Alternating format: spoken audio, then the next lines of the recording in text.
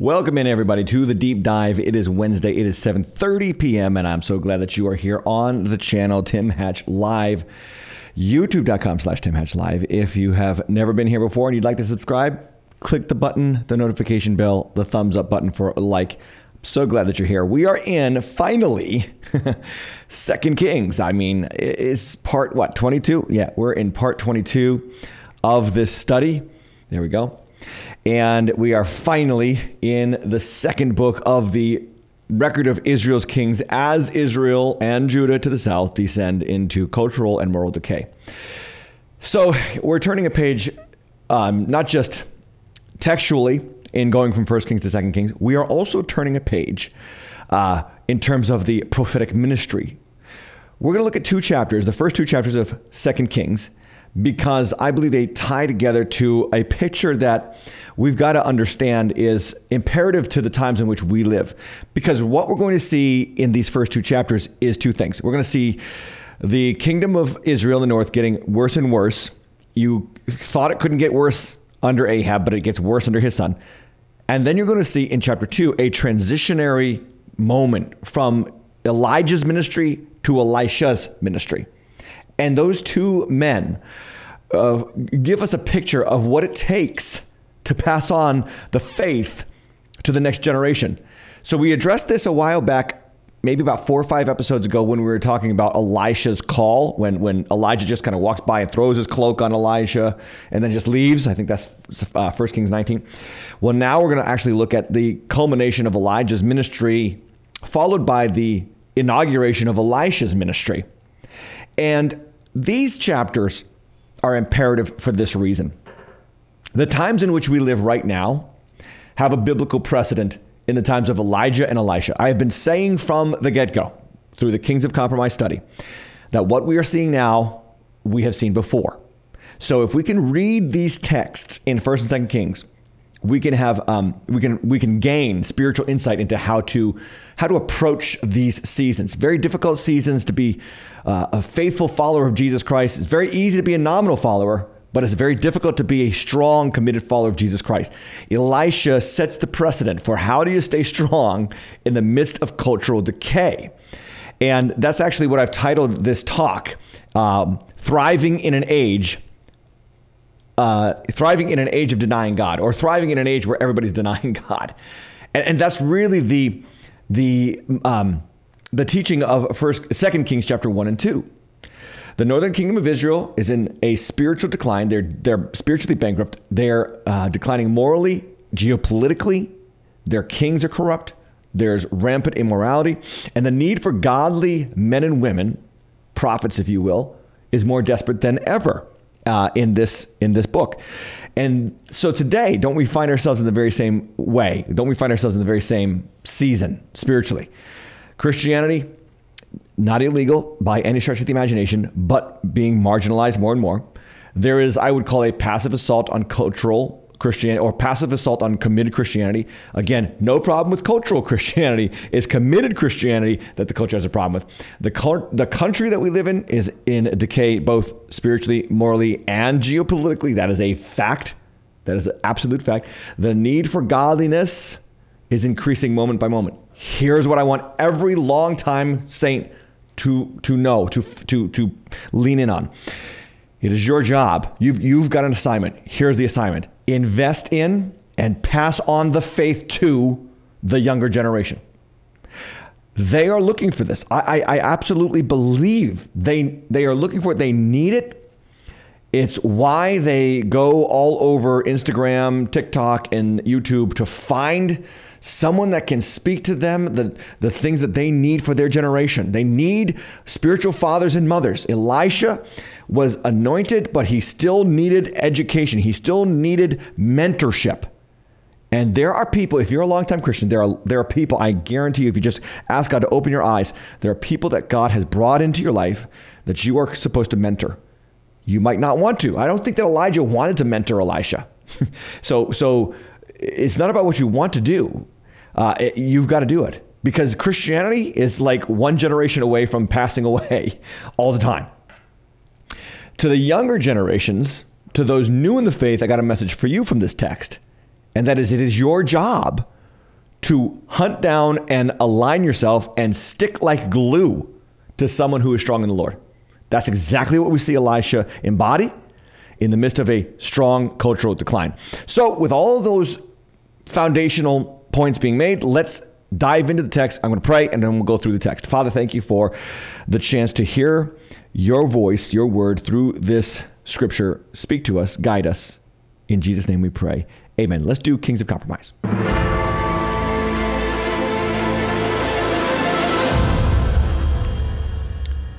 Okay, thriving in an age denying God. 2 Kings chapter 1, verse 1. After the death of Ahab. Now, again, remember, Ahab is the most wicked, vile king that Israel had ever had. He's dead. And you would think, oh, good. He's gone. The nation is saved. Nope. His son is worse.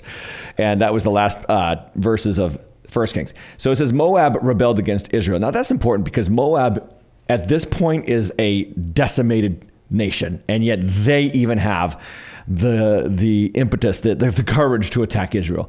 When a nation morally declines, even the weak enemies and the weak opponents around them will rise up against them. And that is just kind of like the picture being painted here on the first verse of 2 Kings chapter 1.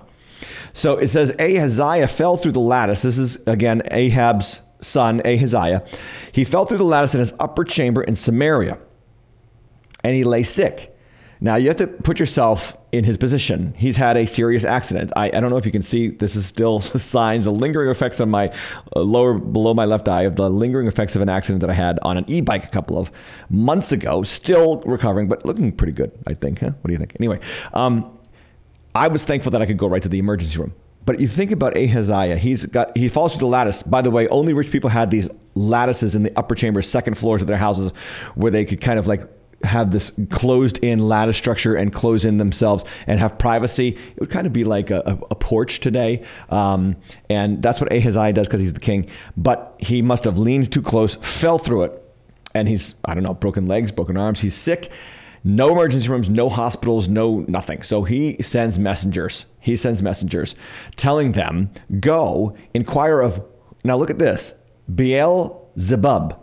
That is the Lord. The word Beelzebub means Lord of the Flies.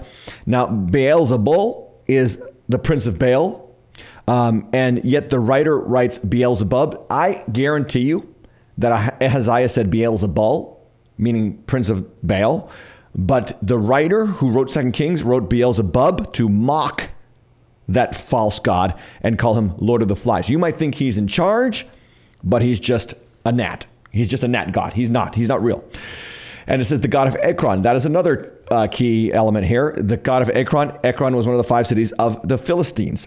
So it's amazing that spiritual decline goes back to the worship of the nations that God had driven out through of Israel through David. The Philistines were thoroughly defeated under David, and now the king of Israel, this kind of half genealogical descendant of David, spiritually speaking, not biologically speaking, is now going back to those gods. We see that in our culture, going back to the gods of those who were before us.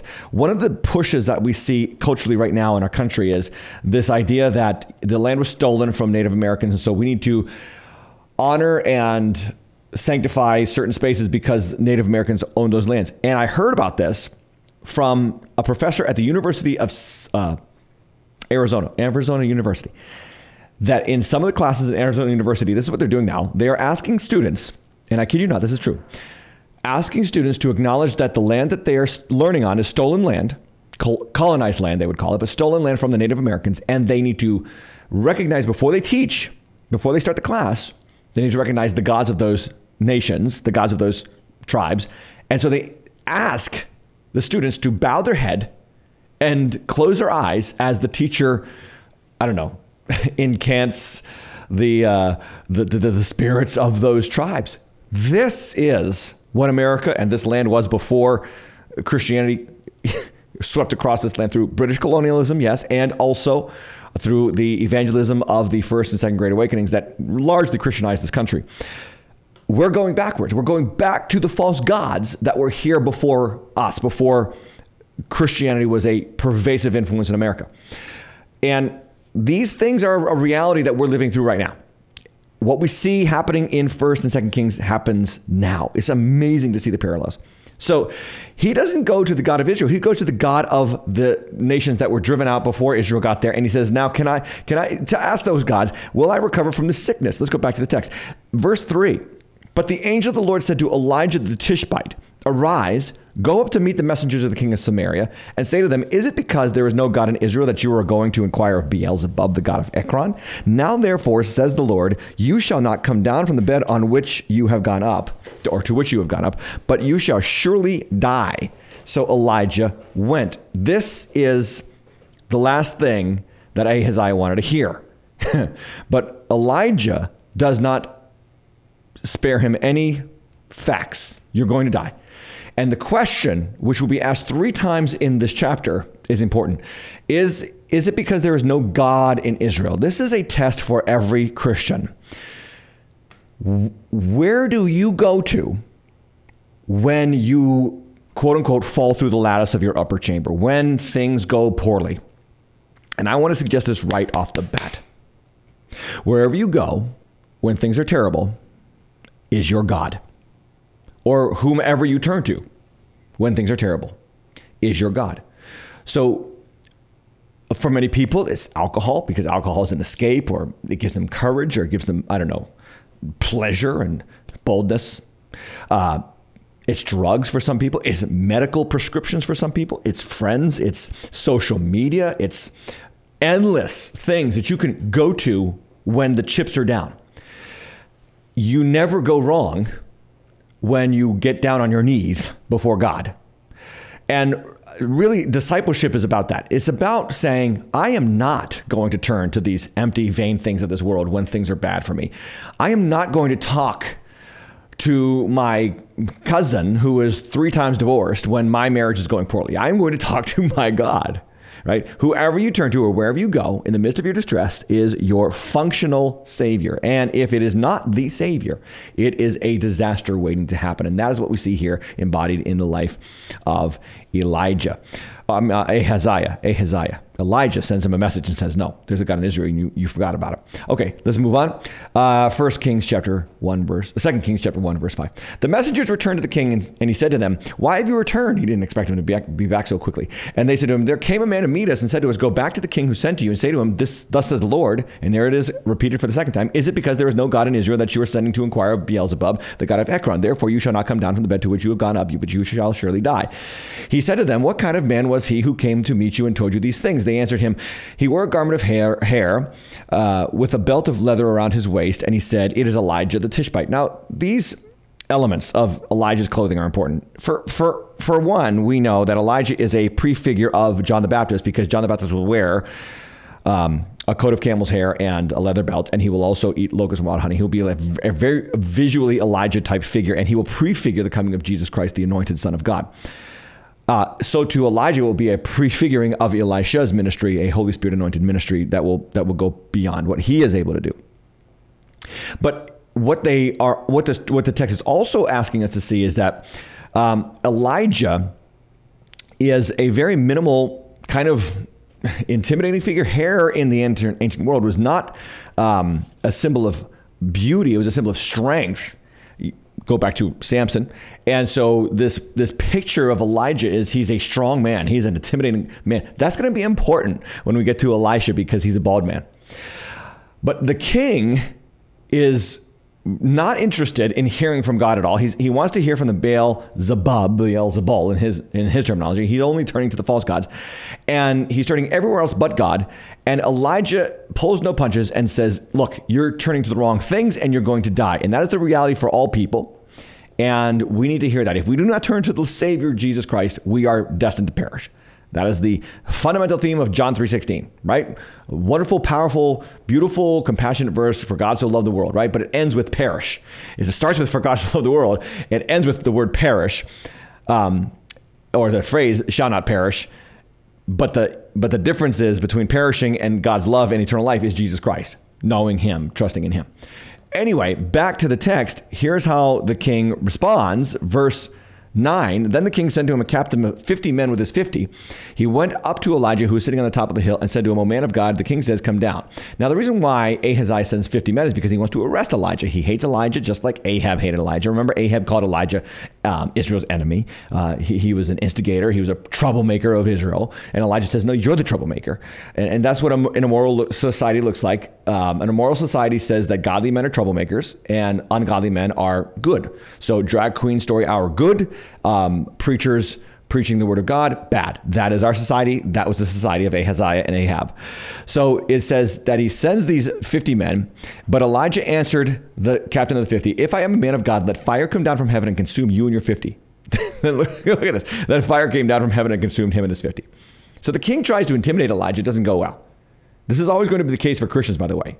Can you make it through the intimidations and threats of the ungodly around you? Can you last when when the world turns the pressure up on you? So Elijah doesn't need to defend himself. He says, look, if I am a man of God, let fire come down. And we know that this is one of the gifts that God has given Elijah. Fire does come down at his request, and it happens. What do you do here if you're Ahaziah? Fire has just come down from heaven and consumed 50 of your men, 50 of your soldiers. Ahaziah shows us complete stubbornness, and he kind of reflects the age in which we live today. Verse 11, and again, the king sent to him another captain of 50 men with his 50, and he answered and said to him, O man of God, this is the king's order, come down quickly.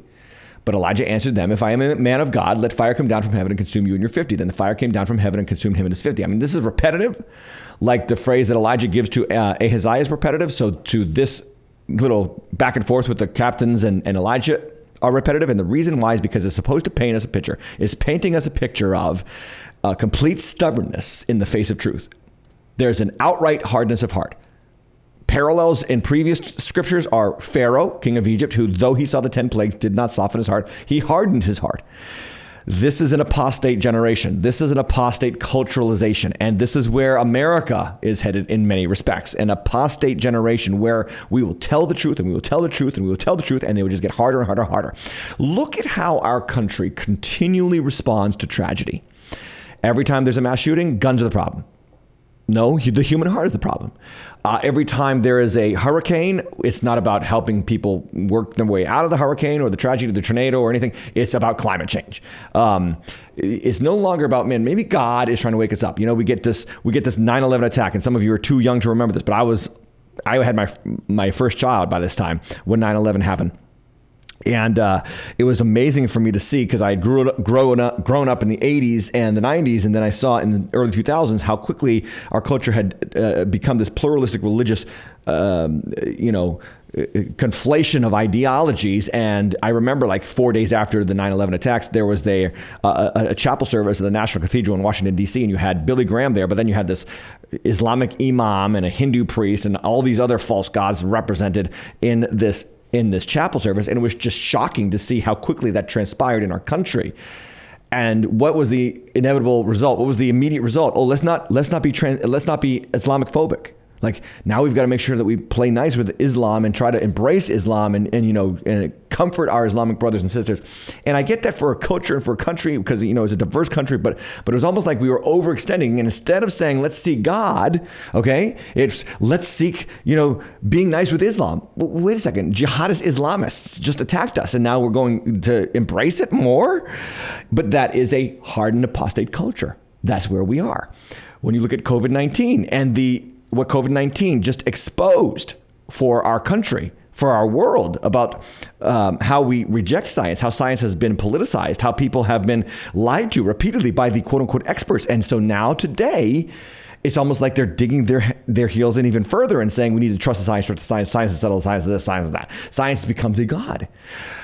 What it is a refusal to hear, based on the evidence, that God is God, and God will send these plagues. And if you read in Amos, I think it's chapter 4 in Amos, when God continually says through Amos to these pagan cultures, by the way, I sent you drought, I sent you famine, I sent you disease, yet you did not return to me. I sent you enemies and attacks from foreign countries, and yet you did not return to me. And he keeps talking about all these tragedies that God allowed to come to his people. But because of the tragedies, instead of turning to God, they turned to them, or they turned to all the other false gods. That is an apostate culture. That was what Pharaoh embodied, and that is also what Ahaziah and Ahab, the house of Omri. Remember Omri, a political figure? He's the great-grandfather of Ahaziah, and his dynasty in northern Israel was an apostate culture. No matter what tragedies happened or befell the nation, they were not going to turn to God. And that is where we are. Ladies and gentlemen, welcome to America 2023. So let's go on in the text. He said 2 captains of 50s have fire come down when they tried to go and arrest Elijah, and he sends a third. He says, will not listen. So verse 13, and again, the king sent the captain of a 50 with his 50, and the third captain of the 50 went up and came and fell on his knees before Elijah and entreated him. Oh, man of God, please let my life and the life of these 50 servants of yours be precious in your sight. Behold, fire came down from heaven and consumed the 2 former captains of 50 men with their 50s, but now let my life be precious in your sight. So this is a beautiful contrast between the first 2 captains. The first 2 captains come, guns blazing, we're going to arrest you and we're going to haul you into prison because we don't like what you say. The third one's like, no, I'm not going to be a fool here. It's kind of amazing that there is one guy out of all the captains of Ahaziah's army that's willing to do 3 things. He falls on his knees. That is, he humbles himself. He prays to the God of Elijah, and really through Elijah to the God of Elijah. And then he asks for mercy. And guess what? He receives it. See, this is the thing. Even in an apostate culture, God still wants to be merciful to those who will listen. And I believe that as tragedies befall our nation repeatedly, and they will probably get worse, okay, and our nation by and large continues to refuse to repent and turns to all these other ideologies, climate change, and we need to be more accepting and more plural, more diverse, and all this, tribalism going back to Native American spiritualism. Even in the midst of that, there's going to be a few captains of 50 and 50 who will respond to God in repentance and humility. Anyway, that's that text. So Elijah is finally taken to the king because it says here in verse 15, the angel of the Lord said to Elijah, go ahead and go with him. Don't be afraid. So he rose and went down with him to the king and said to him, thus says the Lord, because, again, this is the third time now, because you have sent messengers to inquire of Beelzebub, the god of Ekron, is it because there is no God in Israel to inquire of his word? Therefore you shall not come down from the bed from which you have gone up, or to which you have gone up, but you shall surely die.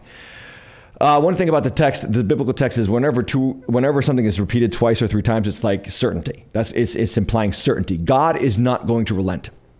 In the New Testament, Jesus talks about by the mouth of 2 or 3 witnesses shall all things be established. Sometimes the mouth of 2 or 3 witnesses, the same mouth is repeated in the text to illustrate that this is now a firm decision on God's part. And we see that in the last 2 verses of 2 Kings chapter 1. So he died. Ahaziah the king died according to the word of the Lord that Elijah had spoken. Jehoram became king in his place in the 2nd year of Jehoram, the son of Jehoshaphat, king of Judah, because Ahaziah had no son. Now the rest of the acts of Ahaziah that he did, are they not written in the book of Chronicles of the Kings of Israel? So you have this final scene of the dynasty of Omri, which again, he's the patriarch of the house of Ahab, this immoral dynasty that takes over the northern kingdom of Israel. Again, remember this. This is so important that you get this. Omri was a terrific politician and totally spiritually bankrupt. And so were his son and grandson and great-grandsons. You can have a suave political leader who is spiritually bankrupt. And the problem in those context is this. The suave political skills of your leader will lead your country into prosperity financially or economically, but will undermine the spiritual component necessary to regard that prosperity properly. So you can have prosperity and a spirit of greed, a spirit of victim mentality, a spirit of hatred and animosity for each other, and a spirit of obsession with that money or that increase, and not know how to handle it. And that is just, again, the way that we see more often than not nations fall. Nations do not typically fall into apostasy because they are ravaged with hunger and poverty. They usually fall into apostasy because they are blessed and they have no spiritual underlayment to sustain their blessing because they worship the blessings instead of the blessor. That's where Israel got to at the end of 1 Kings and now definitely in the beginning of 2 Kings. And Ahaziah is dead, the last king of the Omri dynasty, this political powerhouse, but spiritually bankrupt dynasty. Gone. And things are darker, right? Look at what Elijah's facing. Let's just take a time out before we get to chapter 2. He has had to face the animosity of Ahab and Jezebel. Remember, he ran for his life from Jezebel's threats. He has had to watch as Ahab has demoralized the nation through his own greed and lust and stealing Naboth's vineyard and all those kind of things. And then you also have this picture where he is in league with Judah's king. We talked about this last episode, and hates the prophets of God. And he has these false prophets on the payroll to tell him what he wants to hear. And so he's got this false spirituality, this false quote unquote Christianity, and tells him exactly what he wants to hear, gives him just positive feedback all the time, go and be victorious. And there's one prophet who stands for the Lord and all this stuff. And Elijah has had to watch this happen to his nation as he is devoted to God. And Elijah's kind of a loner, right? He doesn't really hang around in the city. He doesn't spend much time in public places. And even with Elisha, he's kind of aloof because that's what he's like. He's that kind of guy. That's going to be important for a moment. But Elijah is a loner, but a spiritual strong man. And he's watched this, and then he's been confronted with not just Ahab, not just Jezebel, but 3 different battalions, 50-member battalions of soldiers that have come to arrest him because of his commitment to the Lord. This is amazing that there's an Elijah figure in every generation in spite of the increased wickedness of that generation. And I believe that this happens on a regular basis. When does Isaiah rise up? Well, he rises up in the midst of the apostasy of the southern kingdom. That's his ministry to the southern kingdom, because the northern kingdom is going to be handed over to the Assyrians pretty soon. Southern kingdom lasts for about another 150 years because of God's promise to David. And Isaiah doesn't arise and show up onto the scene until that apostasy starts to take place. Well, Elijah doesn't really show up into the scene until this apostasy starts happening in the house of Omri. So you have great, strong spiritual figures, okay, when culture gets more spiritually dark. Here's what I mean by that. Here's what I mean to say by saying all that. When you look at your culture deteriorating, please understand that God is looking for people who are sold out to him. He is going to use people tremendously who are sold out to him. Here is our great hope in the midst of a spiritual decline in our country, that now is the time to really dig in your heels, not with culture, but with Christ, with the Word of God, with the Holy Spirit. Now is your chance to shine brighter. The darker the world gets, the lighter the brightness of the light. I mean, this is a beautiful picture for us. And God has always had someone reserved for him in every declining generation. This past Sunday, I shared with us the story of John Wesley, who really came to the fore in evangelicalism in Britain in the 1700s. And he would preach to the streets because the church wouldn't let him in because he was too radical. He was too devoted to Christ. He was an Elijah type figure. So he'd go to the streets and preach, and they would throw bricks at his head. And even when the bricks were thrown at him and killed somebody else, he kept preaching. And this one funny story I shared with my church on Sunday, which is he went like 3 days without having a brick thrown at his head, and he thought he had backslid because nobody was attacking him anymore. You know, God has always got an Elijah figure, a John Wesley figure, you know, and a St. Augustine figure. St. Augustine saved the church from apostasy, from Pelagianism in the 4th century. And he stood alone. Martin Luther stood alone against the abuses of the papacy and the sale of indulgences and the abuse of the priesthood and stood alone. You think about William Tyndale and these translators of the Bible into the modern tongue, into the common tongue for the discipleship of the ignoble people, the normal laity, and they were attacked and vilified and denounced. But God had them there in those seasons to stand strong in the midst of a dark generation. That is where we are. So here's where you might be, and you might think, okay, so you're not really helping me out here to know how terrible my times are, but I am, because chapter 2 introduces us to how we get strong in the Lord as the darkness starts to overwhelm the world. This is not a time, and I've said this many, many times on this channel, this is not a time to be half-hearted Christian, nominally Christian, foot in the world, foot in the Lord's house. Those Christians are, I don't know if you're watching what I'm watching, but those Christians have been just plucked right out. Remember Jesus says in John 15, every tree, every branch that bears fruit, my Father prunes. Well, the pruning is taking away people who were nominally attached to the church, but they were just not producing fruit. And God takes them away so that the branch can be more fruitful. Sometimes church decline in numbers produces a purity of faith within that church or local assembly that actually will inevitably bear more fruit in the following generation. I think that's where the American church is. And I was just listening to another preacher describe how his church has walked through the last 3 years, and it feels exactly the same way as my church, which is about 40% of his church is in the church only for the last 3 years, which is COVID brought them in. But his church is about the same size as it was before COVID happened. So what has happened? A great replacement. God pruned away people who were nominally attached to the church before COVID, and he replaced them with people who are much more devoted in the midst of COVID. And those people probably will bear much more fruit in that church's future. And I have seen that in our church. I don't know if you've seen that in your church or if you're experiencing the same thing, but I think that's how God works. I know that's how God works because Jesus describes it in John chapter 15.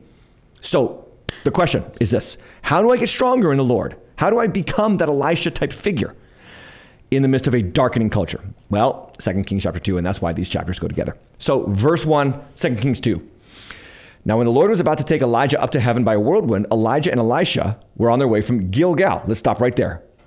Gilgal is mentioned here, important city, because in Gilgal, you go back to Joshua chapter 5, and it's where Joshua circumcises the men who are of the next generation that will go in to possess the promised land after the previous generation died in the wilderness.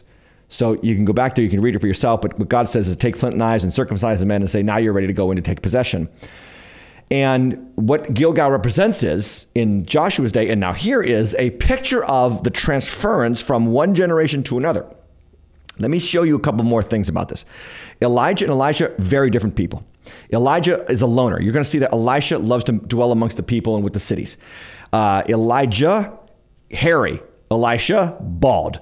Elijah, he is, he's like that distant kind of guy who stands for Christ alone. And Elisha is kind of like the cooperative, let's work together, let's build a place together. You can see that tremendously in Elisha's life. Here's the point. Generations don't have to be the same. Spiritual generations do not have to be the same. They can be different. And I almost think that the generation that came before me in the church was very much more like of an Elijah figure generation, where the guy stood alone. The guy was the man of God, and he did everything himself. And he, went to every hospital visit and prayed for every family and dedicated every house and every baby. And my generation was like, no, I don't want to do that. I'd rather have other people help me out with that so we can spread the work of Jesus farther than one guy. And then I even look at the generation coming up underneath me, and it's amazing to see how much more of a team camaraderie spirit that they have, which is really exciting. Not to say that the Elijah generation is bad and the Elisha generation is better, although you will see that the Elisha generation actually produces far more fruit and produces twice as many miracles as the Elijah generation, which I think testifies to the fact that we need to spread the wealth when it comes to the anointing of the Lord and the purposes of God and the responsibility of God to a team and not just an individual. But that being said, if we don't have Elijahs, we won't get Elishas. So thank God for the Elijahs, these solo artists, these loners, these maverick missionaries, right, who come and establish the work. And then thank God for the transitions to the Elisha's generations. And if you take nothing else from this talk at this point, then just take this. Whoever was an influence for you in the Lord when you came into faith, you do not have to be exactly like them for your generation. In fact, if you do that, you might impede your progress and your productivity in your generation because you're too busy trying to be like the other generation. God has not asked Elisha to be like Elijah. God needs Elisha to be like Elisha, just anointed. And the same is true for you. God is not asking you to imitate those who came before you exactly in their personality, in their persona, in their presentation, but he is asking you to imitate their faith in your generation and do it in the way that you want to do it, lead in the way that you want to lead for your generation. And it's okay. And I love the fact that, back to the text, that you've got Elijah and Elisha at Gilgal, and they are walking together. They are walking together. We need Elijah generation and Elisha generation people to work together. No more. Christians, listen, young Christians especially, do not demonize those who came before you. I know this is very trendy. Everything before you was racist. That's what the culture thinks. Everything that before you were born was evil and hideous and bigoted and wrong side of history and all that kind of stuff. But you need to have a great honor and respect for those who came before you. They fought battles to get you to where you are. Honor them, okay? That's just verse 1. Let's get to verse 2. And Elijah said to Elisha, please stay here, for the Lord has sent me as far as Bethel. Now, right there, you see that's the loner spirit of Elijah. I don't need you to come anymore, Elisha. I'm just going to go to Bethel. And what Elijah is going to do here is he's going to visit the schools of the prophets that he started. He started these schools, and he was kind of like an itinerant ministry, and he was dealing with Ahab and the wickedness of the king and the queen. But now he's going back to his schools that he started, because you need a generation to you need to pass the work of the Lord on to the next generation. And that is, to Elijah's great credit, what he did. And so he's going back to these schools. He's going to go to 3 schools in the text. The first one's Bethel. And he's like, okay, Elisha, enough is enough. I got to go do some, itinerant ministry at the schools that I've started. So you stay here. Loner spirit, I don't need you to follow me. Okay, listen quickly. Young Christians, listen. Don't listen to them when they say they want to be alone. Well, I mean, to an extent, you've got to give them their private time and their prayer time, and don't go harass your pastor or your mentor in the faith. But you're going to have to do exactly what Elisha does here. Younger Christians, listen. He says, as the Lord lives and as you yourself live, I will not leave you. In other words, I am not going anywhere with you. Without you. So they went down to Bethel. I love Elisha's spirit here. I'm not going to let you just tell me to stay here. I believe that there's something that you got to give me, and I'm going to go with you no matter what it takes. Sometimes that's the way that the Lord works with you, to see if you are truly into the work of the Lord. He'll give you an Elijah that doesn't really reach out to you, so you've got to reach out to them. Look, if you're looking for a mentor, go find one. Go find a mentor that you can see is producing fruit, and they love the Lord, and Jesus is number one in their life, and you've got to reach out to them. Young women, you got to find someone. Young men, you got to find these people so that you can become stronger in the Lord. You need mentors. They may not come find you. You might have to go find them. So three schools that were started by Elijah. He's going to go back and make the circuit trip to these 3 schools. Let me show you them. And I've kind of given them a euphemism here. The University of Bethel, the University of Jericho, and the University of Jordan. And all 3 schools are a picture of where God wants to lead us as we get stronger in the Lord in a generation that is apostatizing, an apostate generation. So let's go to verse 3 in the chapter. And the sons of the prophets who were in Bethel, now they arrive at Bethel, and the prophets, the school of the prophets, they come out. They came out to Elijah and they said to him, do you know that today the Lord will take away your master from over you? And he said, yes, I know it. Keep it quiet. Elijah doesn't want to hear that Elijah is about to leave. And this is, the prophets can see it. Elijah has probably hinted at it. Elisha knows because he's got the prophetic ministry anointing on him, and the school of the prophets have their anointed ministry. So they all understand that Elijah is not long for this world, and it's going to happen today. And Elisha's like, no, I'm not going to go anywhere. Now he goes to the school of what? Let's go back to the text. The sons of the prophets who are in where? Bethel. Bethel means house of God. Do you know where Bethel gets its name from? The city gets its name from a guy named Jacob. Jacob was the trickster in Isaac's family. So you have Abraham, Isaac, Jacob. He is the younger brother. Esau's his older brother. He does 2 real nasty things to steal the rights of the firstborn from his brother Esau. He tricks him he doesn't trick him. He takes advantage of his hunger. He doesn't feed him graciously. He trades the right of the firstborn with his brother in this side deal for a bowl of stew. Now, Esau is not to be commended for that. He should not have done that. However, later in the story, Jacob also uses or partners with his mom to trick his old man, Isaac, who is now blind, into giving him the fatherly priestly blessing that belonged to Esau. Esau wants to kill him, and Jacob has to run for his life at the behest of his mother. He's going to his brother's house, Laban. Jacob is a trickster. There is nothing in Jacob that you say he deserves God's blessing, right? That's where, and so he comes to this place in the middle of nowhere. He's got a rock for a pillow, which is a picture in the text for showing us that he's down to nothing. He comes from a very wealthy house. Abraham was wealthy. Isaac was wealthy.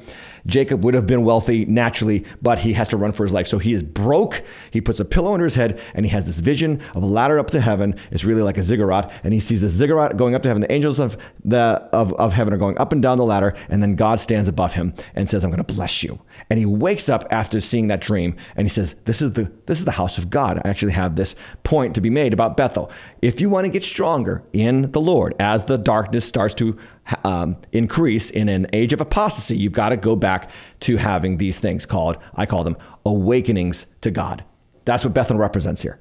Genesis 28:16. Jacob awoke from his sleep and said, surely the Lord is in this place, and I did not know it.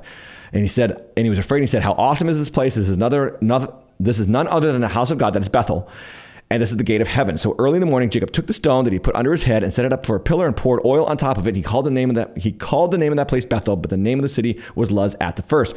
This is an important picture, because what it is showing us is that you get stronger in the faith when you go back to those places that remind you, okay, listen here very carefully, remind you that you don't earn your status before God. You don't earn your way into the family of God. That is God's grace. Jacob did nothing to be blessed.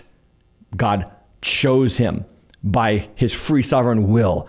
He was the younger son. He was the trickster, the deceiver, the heel grasper.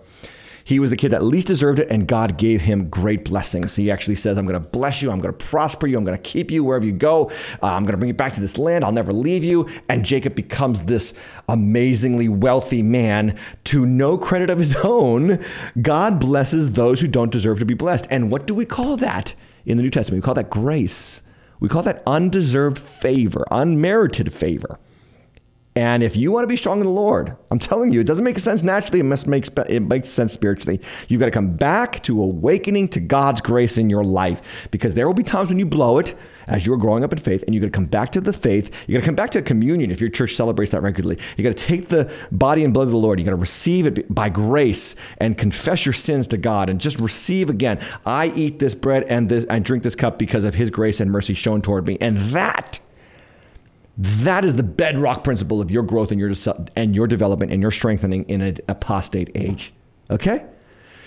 Let's go on to verse 4. And Elijah said to him, Elisha, please stay here, for the Lord has sent me to Jericho. So he's trying to pass him off again, because again, the loner spirit of Elijah.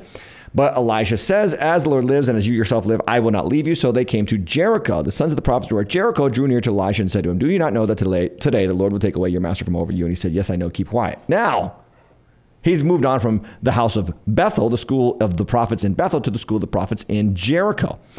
Jericho has tremendous significance in the in the biblical text. All you got to do is go back to Joshua chapter 6 and you read the story of Jericho. And if you've watched the VeggieTales video, you've seen this, where the little VeggieTales are marching around the walls of Jericho. And oh, that song is so great. Keep marching, but you won't knock down our wall. Keep marching, but it isn't gonna fall. It's plain to see. Your brains are very small, so keep watching. So keep marching, but you won't knock down our wall. Sorry, that's the best I could sing it, but it's a great little video. My firstborn, like I said, was raised in the early 2000s. Those videos are huge and just phenomenal exposés on those Bible stories. But anyway, they march around the city of Jericho. But before that whole plan happens, that ridiculous plan, right? March around the city 7 times, once a day for 7 days, and then 7 times on the 7th day. Then blow horns and shout, and the walls are going to come down. A crazy military strategy. Nobody would come up with this in their right mind. But it was the night before the Battle of Jericho started that we get the picture of what Jericho is about. And it's the school of, and I call this the school of surrender and consecration. That's what Jericho stands for. So you go to the house of awakening in Bethel. You go back to the grace of God. Then you go back to Jericho. You've got to learn to surrender and consecrate yourselves regularly to God. Jericho, the night before, here's what it says in Joshua chapter 5, verse 13. When Joshua was by Jericho, he lifted up his eyes and looked, and behold, a man was standing before him with a drawn sword in his hand. And Joshua went to him and said to him, are you for us or for our adversaries? So I want to know, are you on my side or are you on the side of the Jerichoites? What does God say in verse 14? He says, no. I love God's answer there. No, neither. I'm the commander of the army of the Lord. Now I've come. And Joshua fell on his face to the earth, and worshipped and said to him, what? Look at that passage. Oh, I love it. What does my Lord say to his servant? I might be the commander, but I am your servant, God. This is a powerful phrase from Joshua.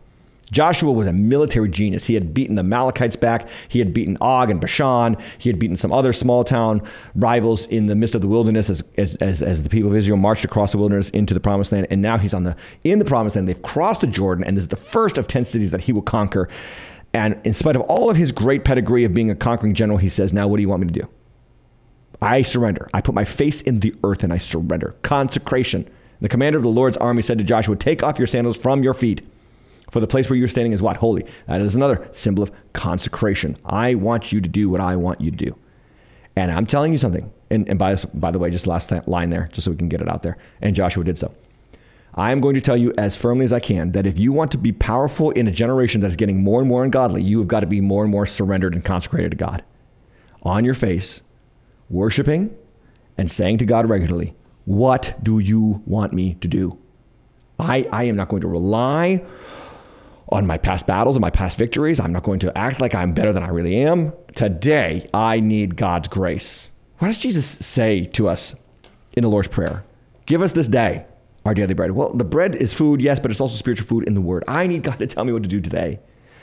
By the way, go to the end of that prayer, and he says, and deliver us from evil. The idea there that if we pray daily for food, we should be praying daily for deliverance from evil. And I have a question for you. Do you do that? Do you pray daily for God to deliver you from evil? Because evil is going to wake up tomorrow morning and wait to get you. And you better pray that God will deliver you from that day's evil or today's evil.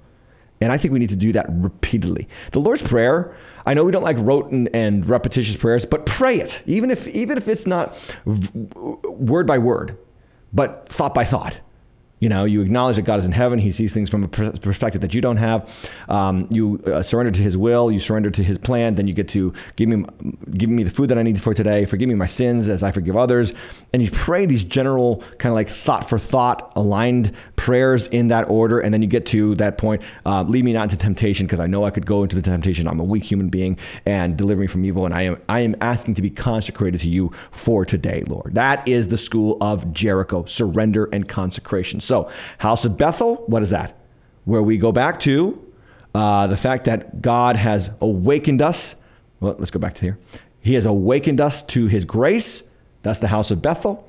Then you go to the House of Jericho, surrender and consecration. Let's go on in the text.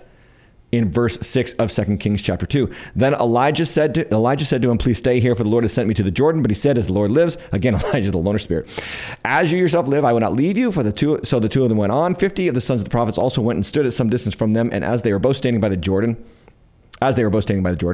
then Elijah took his cloak and rolled it up and struck the water, and the water parted to the one side and to the other until the two of them could go over on dry ground. When they had crossed, Elijah said to Elisha, ask what I shall do for you before I'm taken from you. And Elisha said, please let there be a double portion of your spirit on me. And he said, you have asked a hard thing, yet if you see me as I am being taken from you, it shall be so for you. But if you do not see me, it shall not be so. Let's take a little bit of time here in this text.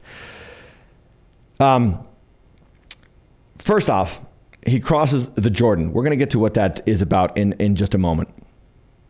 You know what? We're going to get to it right now. What does the school of the Jordan teach us? So you've got the school of Bethel, awakening to God's grace, the school of Jericho, surrender and consecration. What does the Jordan represent? Spirit empowerment. And this we have to go to the New Testament for, Matthew chapter 3. Verse 16, when Jesus was baptized in the Jordan, he came up out of the water. Behold, the heavens were open. The Spirit of God descended on him like a dove, coming to rest on him. And behold, a voice from heaven saying, this is my beloved Son, with whom I am well pleased. Then Jesus was led up by the Spirit into the wilderness to be tempted by the devil. So he is anointed at his Jordan River baptism, Jesus is, for what? For the works of God, for the anointing that God, for the purposes that God has called him to fulfill, and to take on the devil. He is anointed to win the battle that Adam couldn't win, that Moses couldn't win, that Joshua couldn't win, that David couldn't win, that Solomon couldn't win, that none of these former great kings and powerful prophets of the Old Testament couldn't win. Ultimately, Jesus alone could win through the Spirit anointing on him at the Jordan. And you're going to have to get to that school. Oh, Christians, listen to me. If you want to be strong in the Lord in the spirit of apostasy, in the spirit of decline, you're going to have the Holy Spirit. Okay, so let's go back to the text that we were going to dig into now. A couple things that we're seeing here. He goes across the Jordan. What does he do? He takes a cloak and he strikes the Jordan with the cloak. The waters part, they go across. This is a symbol of, what Joshua did with the Israelites. The cloak is a picture of the anointing, the mantle in some Bible translations. He is going to take up the mantle of Elijah. Here's the point, though. He has to go across the Jordan out of the land of Israel, where the half tribe of Manasseh and Reuben and Gad are. But he's got to get back. How are you going to get back? You need the anointing to get back. And that's why when they go across on dry ground and he's on the other side of the river, he's like, I need a double portion of your spirit. Now, when we think double portion, we think I want twice as much as you have. That's really not what he's saying. Contextually, the term double portion is a reference to the rights of the firstborn in a Jewish household. The firstborn got a double portion, meaning that he basically got everything, and then he distributed to the other sons and daughters as he saw fit. That was the right of the firstborn. In other words, Elisha is saying to Elijah, I want to be your physical representation in the spiritual realm.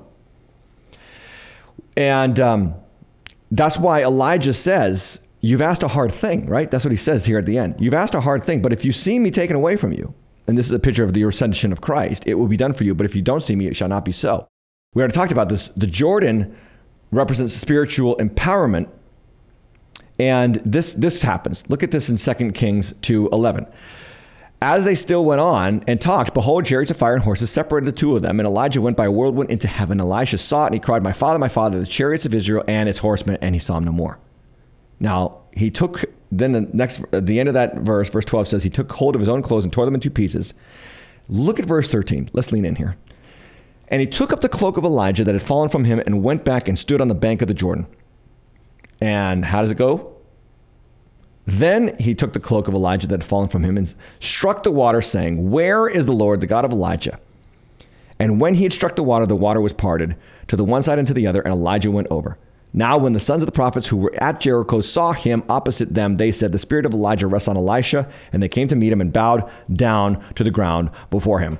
What does Elisha do? And this is so important. I'm going to draw a spiritual principle here for you that most Christians are ignoring when it comes to spiritual empowerment. He takes up the mantle. In taking up the mantle, he does not just take up the anointing, he takes up the responsibility. And the responsibility is, I've got to make a way for people to cross over into the plan of God for their life, just as Elijah made that way for me previously in that generation. He struck the water with the mantle, the cloak, and walked over. Now I've got to take up that mantle and own it. Here's the point. Here's the spiritual point. It's going to be a pinch, but it's necessary. A lot of people want spiritual anointing, but not spiritual responsibility.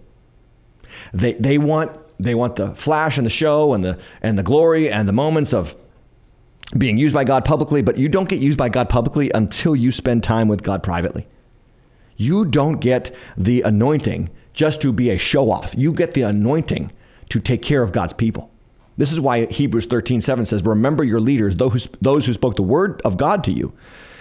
He says, consider the outcome of life and imitate their faith. Now, remember, I said earlier, you don't imitate them. You imitate their faith. You imitate how they trusted God. That is spiritual responsibility. I need to carry this faith forward for those who are coming behind me. And so many spiritual people, so many Christians, they want the anointing, the glory, the show, the celebration, the fame, the importance, but they don't want the spiritual responsibility. Leadership in the church is not about position. It's about taking care of people. It's about spiritual responsibility. And at the end of the day, that's what Elisha embodies here. When he takes up that cloak, he strikes the Jordan and he goes across the water, and the prophets see him and they see now they can trust him, right? The spirit of Elijah rests on Elisha. They can now trust Elisha the way they trusted Elijah. So now Elisha steps into owning these three schools that Elijah started. A lot of responsibility. So the text goes on. Verse 16, they said to him, behold, now there is with your servants 50 strong men. Please let them go and seek your master. It may be that the Spirit of the Lord has caught him up and cast him some mountain or some valley. And he said, you shall not send. Don't go. I know he went to heaven. But they urged him until he was ashamed and said, send. So they sent therefore 50 men. And for 3 days they sought him but did not find him. And they came back to him a while after, while he was staying at Jericho. And he said to them, did I not say to you, don't go? So a couple things that the prophets represent here is they're still attached to the older generation. And that's in every generation, that's the case. When there's a spiritual succession, the people who receive the new leader, they are still tied to the former ways and the former means of doing it. And it's just human nature. And they want to go and search. They go and search for 3 days for Elijah. They don't find him. And Elijah's like, I told you he was gone. And this is a new day. And this is a new generation. And we're going to go with it. Now, here comes the responsibility part. Verse 19. He's in Jericho, remember. And it says this, now the men of the city said to Elisha, behold, the situation of the city is pleasant, as my Lord sees, but the water is bad and the land is unfruitful. He said, bring me a new bowl and put salt in it. And they brought it to him. Then he went to the spring of water and threw salt in it and said, thus says the Lord, I have healed the water. From now on, neither death nor miscarriage shall come from it. So the water has been healed to this day according to the word that Elijah spoke. I don't want to get too detailed here into this text. Number one, because I'm running out of time. But number two, because it gets too, you can get too, lost in the weeds with text like this. It's a picture that Elisha is taking responsibility for the prophets now. The new bowl is a picture of this is a new season. There's a new carrier for the message of God into this new generation. Salt is a picture, of course, of what Jesus talks about, the salt of the earth. That's who we are. That's why Jesus says, you, not me, you are the salt of the earth. I'm going to put something in you that's going to create in you a preservative and a power and an effectiveness in the world in which you live. And that's exactly what Elisha embodies here in this text. And so he takes ownership and he cares for the people. That is spiritual responsibility. So he's been the rightful successor of Elijah. He's able to bless. Notice that. He's able to bless this unfruitful land with salt, and it becomes fruitful and a place that is healed. Okay? By the way, it's Jericho, which was cursed by Joshua and rebuilt by one of the kings of Israel. I forget which one we talked about. Who was it? Was it Rehoboam? I forget. Anyway, rebuilt by one of the bad kings of Israel. And now Elisha is healing that cursed land. But he's also able to curse. Look at the next verse, which is totally crazy. Verse 23. He went up from there to Bethel. So he's kind of making the circuits again. And while he was going up on the way, some small boys came out of the city and jeered at him, saying, go up, you bald head. Go up, you bald head. Anyway, and he turned around, and when he saw them, he cursed them in the name of the Lord. And two she-bears came out of the woods and tore 42 of the boys. From there he went on to Carmel, and from there he returned to Samaria. Okay, so what is this? This is a very important proof text for do not make fun of bald-headed preachers. But secondly, it is a picture that he not only has the power to bless, he has the power to curse because he's God's prophet. He is God's anointed one. Now, Christians, we don't curse. We never curse. We leave room for God's vengeance. We let the Lord avenge. We do not return reviling with curses. We bless. We love our enemies because we are under the new covenant. New covenant ups the ante. Okay, but nonetheless, what you see here is that Elisha has fully embodied taking up the mantle of leadership in prophetic ministry, and he is going to own it. He's going to be responsible for the life of these prophets and the cities in which they dwell. And then he goes up to Samaria, and he is a city boy. Elijah is a country boy. Elisha is a city boy, and he wants to be around the people. Okay, that's all I got time to tell you about that as we go through the text. Let's tap into truth and close out this episode. Number one, and we talked about this right off the jump, which was whoever or whatever you turn to in the midst of distress is your God. Okay? So what are you turning to when things go poorly for you? Money, alcohol, friends, parents, advice, therapy, drugs. What is it? Prescription drugs.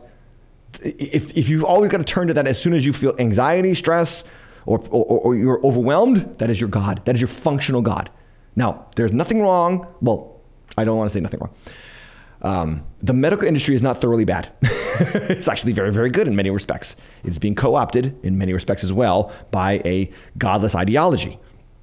However, you can use doctors. Many doctors, are very good. And I would advise you to have a good personal relationship with whatever doctor you have. I would also ask you to ask him his opinion on the vaccines and masks, but that's for another discussion. Anyway.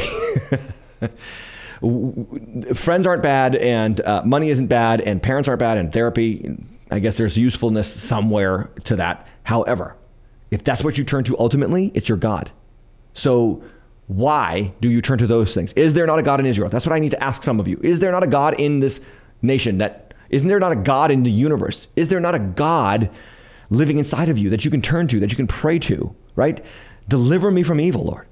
Praying it daily. You're in a spiritual fight for your life. We wrestle not against flesh and blood, but against the principalities, spiritual forces of wickedness in the heavenly places. Ephesians chapter 6, verse 12. So you've got to turn there. The question that I have for you is, why would you turn to everything else but God? Some of you, that's where you are. Medicine is good, but it's not God. Friends are good, but not God. Education is good, but not God. Pleasure is good, but it's not God. And it will ultimately let you down. You have a God who is for you. Root yourself in him. Get alone with him. Get in your prayer closet with the Lord and cast your cares and your burdens upon him, right? Do not be anxious for anything, but prayer, supplication, thanksgiving. Make your request known to God, Philippians 4. And the peace of God will guard your heart and mind in Christ Jesus, right? Secondly, instead of being like the world or seeking to be like the world, seek to be trained in godliness. And that is what Elisha represents in 2 Kings 2. He is living in an apostate culture, an apostate generation, and yet he cannot separate. He will not separate from Elijah. He is longing to be trained. I said this earlier and I'll say it again. Some of you young Christians, you've got to go and find your mentor because your mentor will not come find you.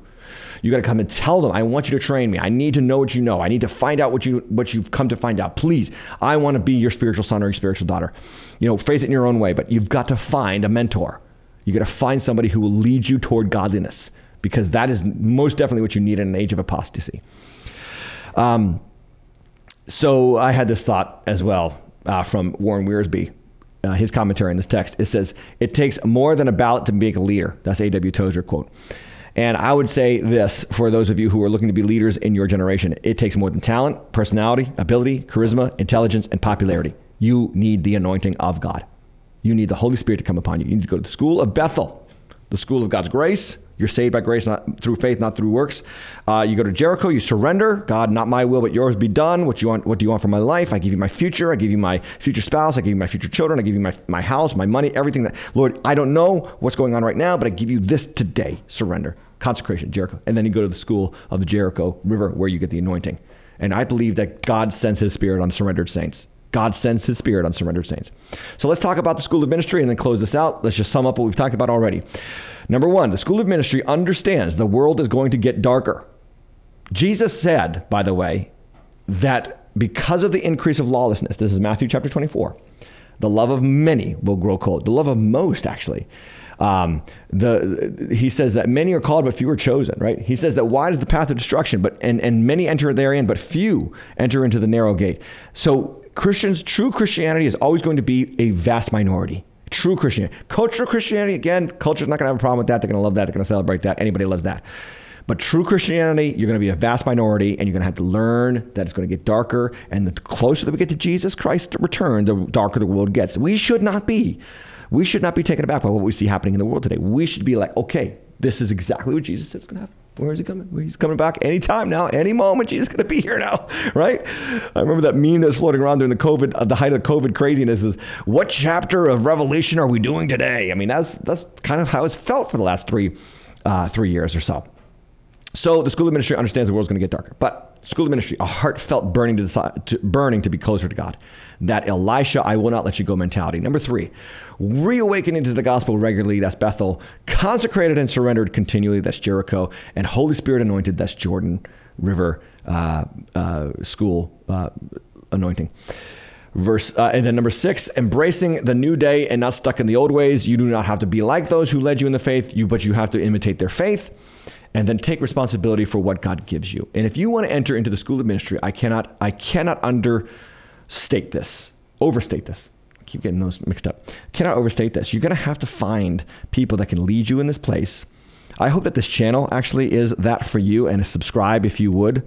There you go. Subscribe, press the subscribe button and click the notification bell. You need mentors, and I love to be a digital mentor to you, and I hope that you absorb this content.